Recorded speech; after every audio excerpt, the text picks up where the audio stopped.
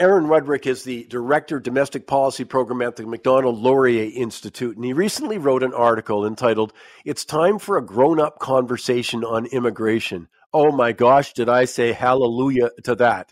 Up until recently, it seems that no one dared criticize our immigration policy.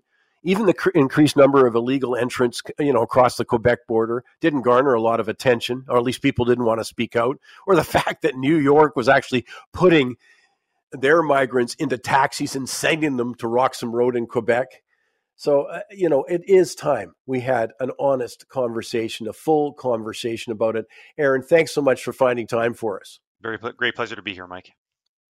One of the things you wrote in your article is that the bottom line is, yes, of course we support immigration, but there's lots of areas that we've got to talk about the impact, whether it's we're talking about the impact on our economy, on our social programs. Obviously, I've been talking about the number of temporary visas issued and the impact on housing. Yeah. So, this is a key subject. But up to this point, as I say, there's been a lot of reluctance, to really have a full, honest conversation about it.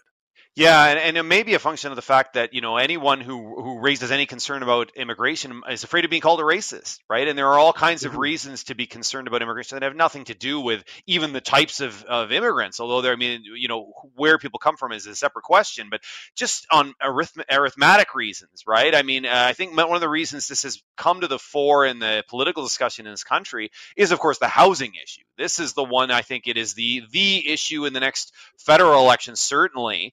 And immigration is a large part of that question from a demand side. So I think we're well past time that we have this conversation.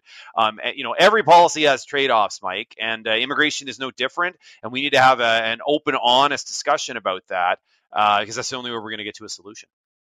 Yeah, and I think the starting point is that, you look at Canada's birth rate at 1.4, I think, child per woman. That's well below the replacement rate. We need to support our social programs, our economy, and all of that stuff. We need immigration. But that's not an excuse not to talk about how it's administered, what numbers are appropriate, that kind of stuff. That seems to be missing from the policies, actually. Yeah, first you take the issues like Roxham Road. I think one of the first principles is that whatever we decide for immigration, there has to be a lawful process, right? You can't skip the queue. You can't break the law to get into this country. Canadians are the ones that get to decide how many people we're going to take and what the process is. So I think even legal immigrants themselves get very upset about illegal immigrants, illegal migration, because they followed the rules. They follow the proper process, and it's just not fair to jump the queue. And then we get into the debate over the temporary workers, right? And student visas, which has been the other sort of essentially loophole that's been exploited to an enormous degree recently. Again, these are people that would not qualify for migration through the regular stream. They're using the student visa essentially as a backdoor to permanent residency. Again, that's not what people sign up for, and policymakers need to acknowledge that. It's not intended to be a way to circumvent the normal migration process. If that's the way it's being used, then we need to do something about it.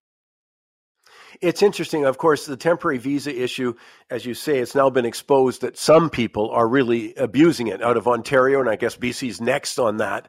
It's fascinating to see that any thought of restricting that, of reining it in, has brought such a backlash from the educational institutes themselves because they came to rely on that extra tuition. It is. It's a very interesting confluence of factors where everybody turned a blind eye to things. And it was essentially this loophole was a way for everybody to get what they wanted. And we just kind of would hope the problem would go away. Of course, we can't ignore it because it's created other problems and things like housing. But if you go upstream, the problem is a lot of these institutions, including colleges and universities, were not allowed to raise tuition on domestic students. So guess what? They were allowed to raise them on foreign students. Governments like that because they're not voters, so that, they don't face any backlash for paying higher fees. So then you start to get institutions to say, hey, I can cash in on this, right? This is a pipeline of easy money. And then you get these what they call strip mall outfits. And so it's just this whole confluence of perverse incentives that has created this situation. And now we're stuck trying to clean up the mess.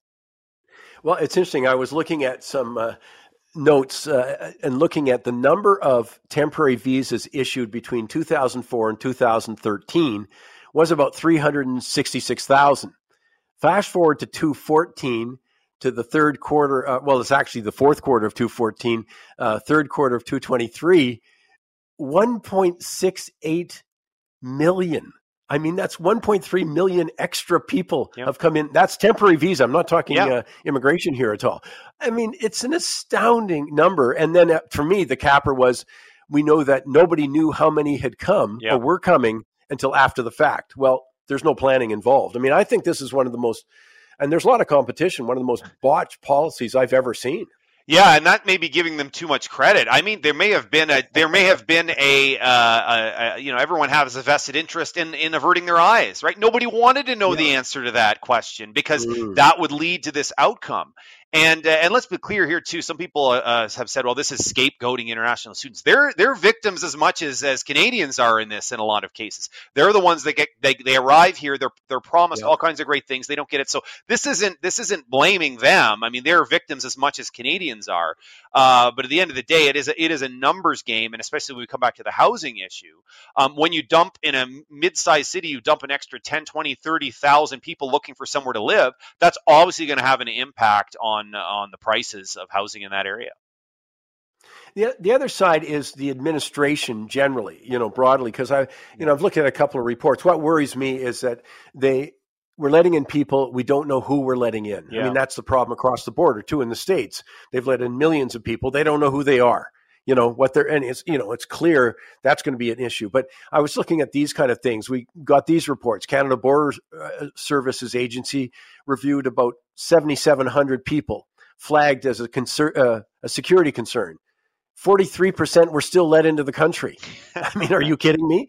Or Immigration, Refugee, and Citizenship Canada issued 449,000 visitor visas without requiring applicants to actually demonstrate they were just, in fact, visiting.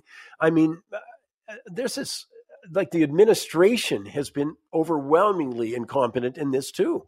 Well, yes, and it's devastating to people's confidence in the system, in the fact that there's a legal process. And that is critical. That is absolutely critical to having buy-in on immigration policy generally. And as you said off the top, I'm not anti-immigration. I actually think immigration has certainly been, on balance, a huge benefit to this country. I support legal immigration. I support the contributions that immigrants have made.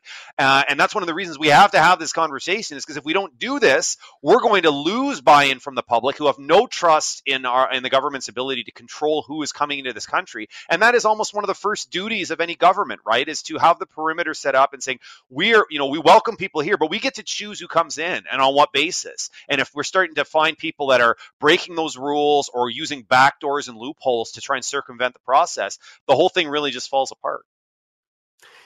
And I know it's a difficult subject, and I don't want to present it as I think it is straightforward. Figure out how many people you can accommodate in your country, at a time. So I don't think that's particularly complex. We got a report from the TD Bank, I think it was in August, that basically said all those benefits that we enjoy with having newcomers coming into this country are eroded when you don't have the social infrastructure, when you don't have the housing infrastructure, when we're already having a challenge with family doctors. At the very least, you need a much better communication plan about what you're doing with those regards. And for me, I need a better plan on who we're letting in the country. And I'm just speaking personally here, that I have been appalled by the anti-Semitism in this country. Like, words absolutely do fail me. Yeah. And, so what we've seen since October 7th. I mean, this stuff I didn't even think was possible. The degree to which we're seeing, the size of what we're seeing, major, infiltration of public sector unions, universities, other areas. Well, you know what? In my view, we've imported that. Yeah. That level of hate has been imported, and that's part of that immigration debate. And I'm not so sure I don't really know what the solution should be, to that. I know it, in my opinion, again, please, I'm not putting words in your mouth, that has not benefited Canada whatsoever. All this other stuff we're saying, we feel it's been a major benefit. The immigration has been a major benefit in so many areas in our country. Yeah. That part, I say no.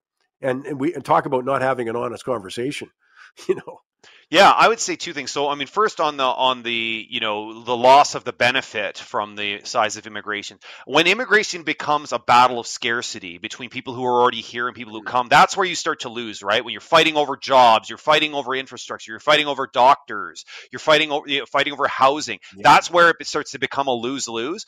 When those things are in abundance for people who are already here, we want more people to come. We welcome more people, and so I think that's the key is if you find that Canadians who are already here find that everything is a battle with newcomers, that is a bad sign. You need to make sure you have abundance. On the question of importing hate, I think you're absolutely right that October 7th has been the wake of that has been a wake up call for a lot of Canadians. The size and scale of anti-Semitism that's rife in this country, and listen, there are some people I respect that people are going to have different political opinions, especially about things like foreign governments. But what we're seeing in a lot of these protests goes far beyond protests with the state of Israel, the Israeli government. I mean, they are targeting Jewish Canadian institutions, Jewish Canadian humans, because they're Jewish. And that it should be of deep concern to all Canadians, because you're right, this was not something that I think we would have seen 20 or 30 years ago. But then the authority issue is, what do we do about it, right? How do we screen for that? How do you screen for something like anti-Semitism? It's not really something that a multiple choice question is going to identify all the risk, but it is something to be aware of. It is something that we have to factor in to the trade-offs when we're shaping our immigration policy. Well, we're just looking at, the minister worried that we haven't had enough immigration coming from Gaza right now. I mean, people coming in from Gaza. But then I look at polls that show phenomenal support in Gaza itself for Hamas. I'm just not so sure. Well, no, I am. I'm betting that we're importing some trouble. Yep. I don't need to couch that. I'm just saying, this is me. I have no way of quantifying that other than I look at the polls for support for Hamas in Gaza. And now we talk about importing a lot of people from Gaza, but they don't explain how you're going to vet them. Like, I think this is a government problem too. If we are going, I think this new reality requires the government a much higher level of explanation of how you're protecting our interest as the population right now, wherever you came from. Absolutely. And again, that is a prerequisite to getting support on immigration policy, is a belief that the government is looking out for Canada's national interest, right? Of course, we want to be a compassionate country and we want to help people. Everybody wants that. But job number one has to be to make sure Canadians feel secure, that they have confidence in their government, that they're managing this stuff, that they actually can keep track of the numbers, right? And when we talk about things like numbers skyrocketing and nobody notices and no one can figure out how many people are here, that undermines confidence in the system. So I think it's very important that governments get it right, make sure that they can project confidence to the public. I think that's missing right now, and I think that's a large part of the consternation Canadians feel.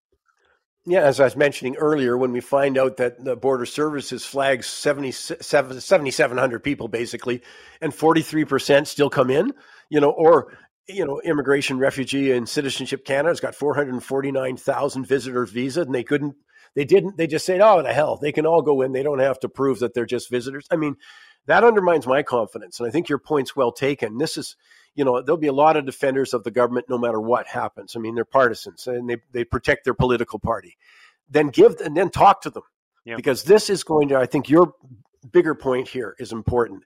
We have benefited greatly in the country from immigration in so many different ways. They're currently undermining support for it. You've got people like me saying, get it under control, because it's out of control. I've got Liberals, MPs saying that too. It's out of control. Yeah. But it's more than that. We have a right to have our interests as Canadians, and we have our right to have them protected. Government's first job should be to the people in our own country. And yes, let's welcome other people, but for God's sakes, tell me how you're vetting them.